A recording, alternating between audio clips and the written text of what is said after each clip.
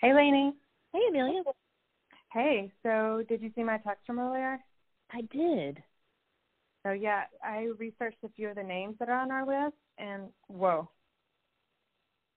We're going to need a bigger suspect board.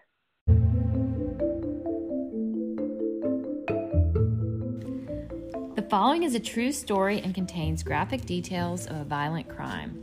Some names will be kept anonymous in order to protect the privacy of those involved. Listener discretion is advised. So thank you for joining our first episode of Murder at Land Between the Lakes. We're really excited to bring some details to you guys today. I'm Lainey Sullivan. I'm here with Amelia Courtney to give you a little bit of an update on why we're doing this podcast and some details about the situation. So thanks again for listening. We want to tell you how we came across this case. I came across this case because a friend of mine, BJ, he's a friend of mine from home in Tennessee, and I came across his Facebook page. Actually, I saw that he was engaged, and so I started looking at what he'd been doing over the last 20 years. And I saw that he was interested in this murder case that, it had been posted over the years, and I wanted to know why he was interested in this case. And I kept looking at it, and I thought, why is he so interested in this case? And coming to find out, it was a double homicide about two young girls that were killed in 1980. Carla Atkins, 14 years old, and 16-year-old Vicky Stout. And they were BJ's aunts. They were the two aunts that he would never get to meet. And to this day, there have still been no solid leads and no arrests for these murders. So at the same time, Lainey and I had been researching to start our own podcast, and this opportunity basically, fell in our lap. And so we decided to start digging. And today, this is where we are at, and this is what we've uncovered. In this first episode, we're sort of just going to set the scene for you and let you know what happened on that brutal September day. Yeah, so what did happen that day, and why did we start digging into this and become even more interested? One afternoon in Dover, Tennessee, on September 17th in 1980, Carla Atkins, 14, and Vicky Stout, 16, had missed the bus for school, and their mom's car wasn't working. So they weren't able to get to school, and they just decided they're going to putz around the house, being teenage girls, until finally, around 3:30 p.m., they decided they were going to walk to the local convenience store to buy some snacks. Once they arrived at the Furnace store, sources say they purchased some soda and candy, and then they left. When they left, somebody saw them being approached by a blue truck that had actually turned around on the highway and went towards the girls. And so it was noted that the girls went to talk to the person in the truck. No one saw the girls get in the truck, but no one ever saw the girls alive again. The next morning, someone called a youth service officer to report a skirmish or trouble at the Atkins residence where Carla and Vicky had lived. When the youth service officer arrived, Mrs. Atkins told him that the girls had not returned after they left home at 3:15 the day before to walk to the store. And local authorities just presumed that the girls had run away and didn't start an immediate investigation for their recovery. I don't know why she didn't actually report that they were missing earlier than a day after, but yeah, I guess that was probably one of the reasons that they thought maybe they had run away. 18 days later, on October 5th, 1980, the girls' bodies were found in the woods by hikers at a nearby national park called Land Between the Lakes. They immediately contacted the authorities. When they arrived on the scene, it was clear that the girls had been murdered, according to Sheriff David Hicks. From autopsy reports, Vicky was clothed. She was wearing jeans, a blouse, panties, gold necklace, but no shoes or socks. And Carla was found wearing jeans, a red checkered shirt, a bra that was still hooked, underwear, a pink comb, a belt, and a sock and shoe, but only on her right foot. There's a note that Carla received a necklace from her boyfriend and never takes it off. However, it doesn't appear from the notes that it was found on her body. Both girls were shot in the head with a shotgun. A composite sketch of the driver of the blue truck was taken from witnesses and published in the newspaper on October 31st in order to track down the last known person to see the girls. potentially a suspect or a witness described as a white male, 25 to 30 years old, weighing 165 to 170 pounds. He was said to have dark brown complexion or suntan and dark brown hair. So, Lainey, a couple of things I want to ask you about and what you just, said to everyone. Mm-hmm. Let's talk about the girls' clothing and why it's important that, we talk about this, we're still wearing their undergarments and their bra was still hooked. I mean, it appears as though the girls had not been sexually assaulted.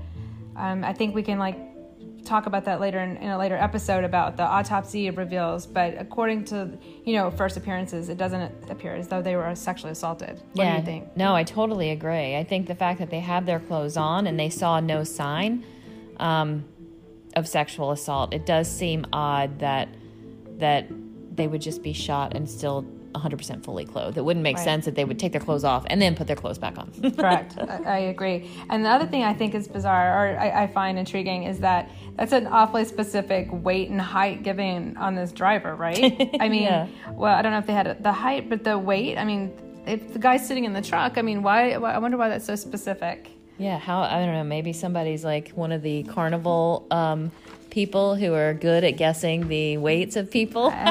Call that wisdom of the crowd, I think. Yeah. So let's talk about the girls a little bit. Both of the girls had boyfriends at the time, and we talked about, a little bit in the report that both girls supposedly had a necklace on, and I think, Vicky had a gold necklace on when her body was found, and Carla, it was noted that she had a silver necklace, but we're not sure. We're still looking in to see where that necklace came from and where that necklace is now. But Vicky and Randall Riggins, who we will later discuss in this episode, were dating at the time, and Carla was dating someone as well. And we'll leave that name to be determined later on. Mm-hmm. We'll leave that for a later date. The town had about 1,500 people in it, so pretty much everyone there knew everyone. I came from a small town as well, so I think I knew about everyone. So I know what a small town is like. And so everyone knew everyone else's business as well. So we're going to talk to more and more people who knew them personally, so hopefully we can get a better idea about, the girls' personalities, what they were like in school, and just get a better understanding of what these two teenagers were like. Were they, just your, typical teenagers? Did they appear to be more grown up? And, what kind of, lives were they living at such a young age? Yeah, and then to give you a little bit more background on their family, just to kind of get a sense of what their household was like. Their mom, Margie Harris, married Leland Stout, and she actually had 5 kids with Mr. Stout. Trish, Debbie, Randy, Roger, and Vicky. Vicky was the youngest of the kids that she had with Mr. Stout. She then remarried William Atkins and had Carla, Brian, and Joel. And they all lived either with Margie or nearby at the time of the disappearance. Vicky and even though Vicky and Carla were only half sisters, they were still only 2 years apart. So they were very close and, like sisters in every form of the word. In the next segment, you will hear a recorded conversation between me and BJ Gordon. BJ is Trish's son. On this call, he gives us an in-depth look into his family and how they have continued their fight for justice. And we probably hadn't spoken in about 20 years. And so I wanted to see what you've been up to, and that's actually how I came across this case. I started reading about it, and I was stunned. I didn't know about Carla and Vicky, and I was actually wondering how you were interested in this case. And you posted it a few times, so I wanted to know more about it. And so that's why I reached out to you and wanted to know if you and your family would be interested in doing a podcast and seeing if we could try to find some answers. So again, thank you for letting me dive into your family and dive into the lives of your family a little bit and get a little more personal with you. Not a problem. So tell me a little bit. I want to ask you about your mom, and I want to ask you about the girls. And what I want to start with from the very beginning is I want to tell you a quote, and this is what really got me involved in the case. I saw this quote from your mom. It said, they will get their justice someday. They will get what's coming to them, whether it be in my lifetime or not. I wanted to start with that because that quote really stuck with me, because I want to make sure your mom does see this justice. I mean, she was 22 when this happened, So this has been a part of her life, from early adulthood on. So this was, we'll get into, like, this was before you were born, but we'll get into that in a second. But tell me a little bit about your mom. Well, she is a lady of faith, and I think that's what maybe she was referring to as far as that. She's the eldest of all her brothers and sisters, and she's, been the one to lead the way and trying to find justice, but there's always been kind of a dead-end stop in a local town with local authorities, and nobody's really able to determine why. So, having you as a resource is a blessing, and we are looking for help. And she's the lead. She takes the lead role. And how I got involved is basically just with the vigils and the Facebook post, and just staying persistent, hoping that anything new may come this way. And to be quite honest, my birthday is September 17th, 1982, exactly 2 years to the date of when the girls were murdered. So I've always, felt that was kind of ironic, and I've been kind of close to the case as much as I could, keeping up, and hopefully I can serve a significant purpose in finding closure to this. So that's quite a coincidence that you think that your birthday falls on that same day 2 years later. Tell me more about how you feel about that. Well, it's quite unique, and I've always had this feeling that there's something that I could be involved in, or something that I should do, or should know, or should notice, or take part in, and that I would ultimately be part of some kind of closure. And so these are so Carla and Vicki are the aunts that you never got to meet. Very sadly, very sadly, you never got to meet them, and I'm sure they would have been so proud of you. And so you feel like this is sort of part of your destiny, is to find some kind of answers and some kind of justice for them? I do. And talking about, when you talked about your mom being the oldest, you told me a little bit in one of our earlier conversations, a little bit about your Uncle Roger. Did you want to tell me a little bit about him? Yes, he and I, we were really close, and at age 17, he was the one that had to identify the bodies. And he's not with us anymore, but throughout his lifetime, he was always looking for closure and things of that nature too. So it would be something that we'd like to bring in his memory too, is to find this answers to this. But he and I, we were really close and talked a lot about it, and it bothered him throughout his life. And he died at age 55 and never got to see closure. So, in his memory, I think that, this is something that he would love to have had solved as well.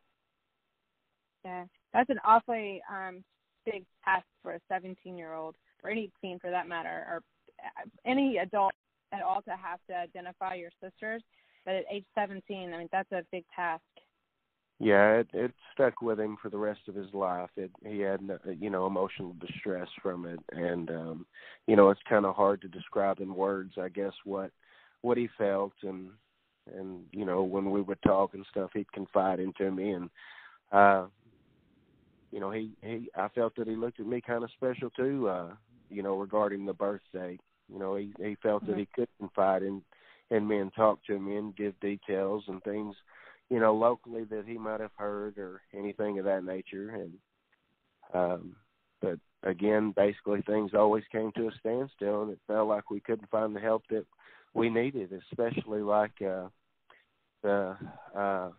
attention that the case deserved outside of being local.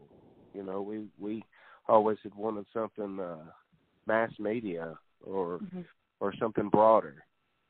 Some kind of national attention that it never got. Exactly. That's what I thought when I first found it on your page. That's the first thing I did was go Google and search and look on every kind of search engine I could find, and I was very frustrated. I couldn't find anything. So that's why I contacted you immediately to see what we could do to try to gain some kind of, and garner some kind of national attention somehow. That'd be wonderful if you could help with that. Well, that's what we're asking now. That's what we're going to ask the public and ask all of our listeners to do, is to, listen and see what they hear and see what they know. As we enter the milestone anniversary dates, do you find that those dates are helpful, like with the visuals that you said you attend and all these dates? Do you find they're helpful when the case gets brought back to the light, brought back to life a little bit? Does it bring some attention back, or is it just is it quick? Like, does it come back and then it disappears again? Well, first and foremost, it does keep the girl's memory alive. That's a good thing. As normal, it comes to light and then it dies down again. That's just what the family's used to. But with this milestone and the new resource such as yourself, this may be it. If we can get the media attention and the nationwide news to cover, like they have similar local murders, like mentioning, say, for example, the Holly Bobo case. Mm-hmm. Not sure why the girls never had any coverage like that, but I'm sure there would have been ultimate closure if there had been. Mm-hmm. Before we hang up today, I do want to ask you one last thing. Do you think that after 40 years that Carla and Vicki can find justice, or we can find justice for them? I think we can, and in my gut, I feel that it's close. I really do, and this just by the coincidence of you finding what I've shared on my page and the help that you can bring forth, it's added new hope, and you're actually a top resource that the family's never had before. And it's also something outside of the local. So I do. I feel that we can find justice, and the girls can find justice, and maybe bring this to closure. That would be fantastic. I really hope that by putting the podcast forward and trying to get as many, ears on this case, and people, start, dig into it, rather it be, armchair detectives, and they start listening in, people will definitely start, being more aggressive at wanting answers. So hopefully we can get some answers, BJ, for you and your family.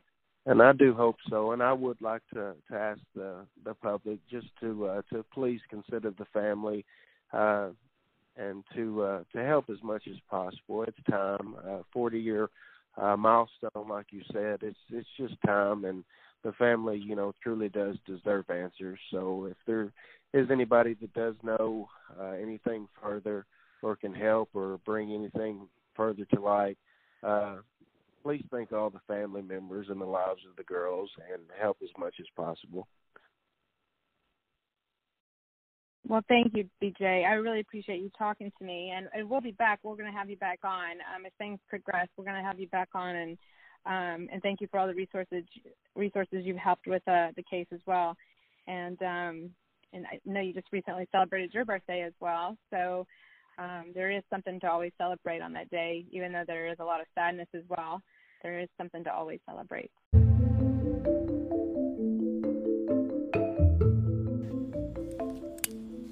So there's more to come, and definitely we're going to dig into some theories, some rumors, and some things that we were just thinking we might want to dig into. One of those is the Bruce brothers, and there's a Forensic Files episode.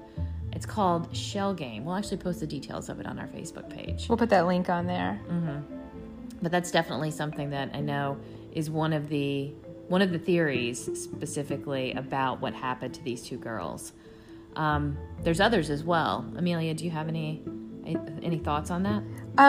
There's many things that have, gone out there. I know the Bruce brothers was something that I think maybe they were just fall guys for this particular case. I don't think anyone really knows for sure, but I know they were violent criminals, and I think either a few of them or all of them are currently serving time.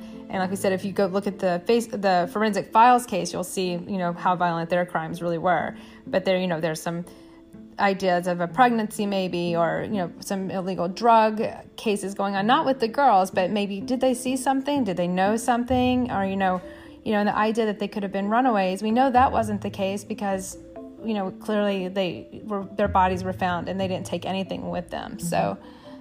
But did they know their killers? Was it one or two or three or multiple people? We really still don't know that answer either. Well, everyone says they only saw, one person in that truck. It was the idea, but I think that's the idea that I think the authorities would like to go with. But I don't know how one person could have taken the two of them and did what they did. But and everybody believes that if it had been more than one person, would have spoken up by now. But what they say, two can keep a secret if one of them is dead.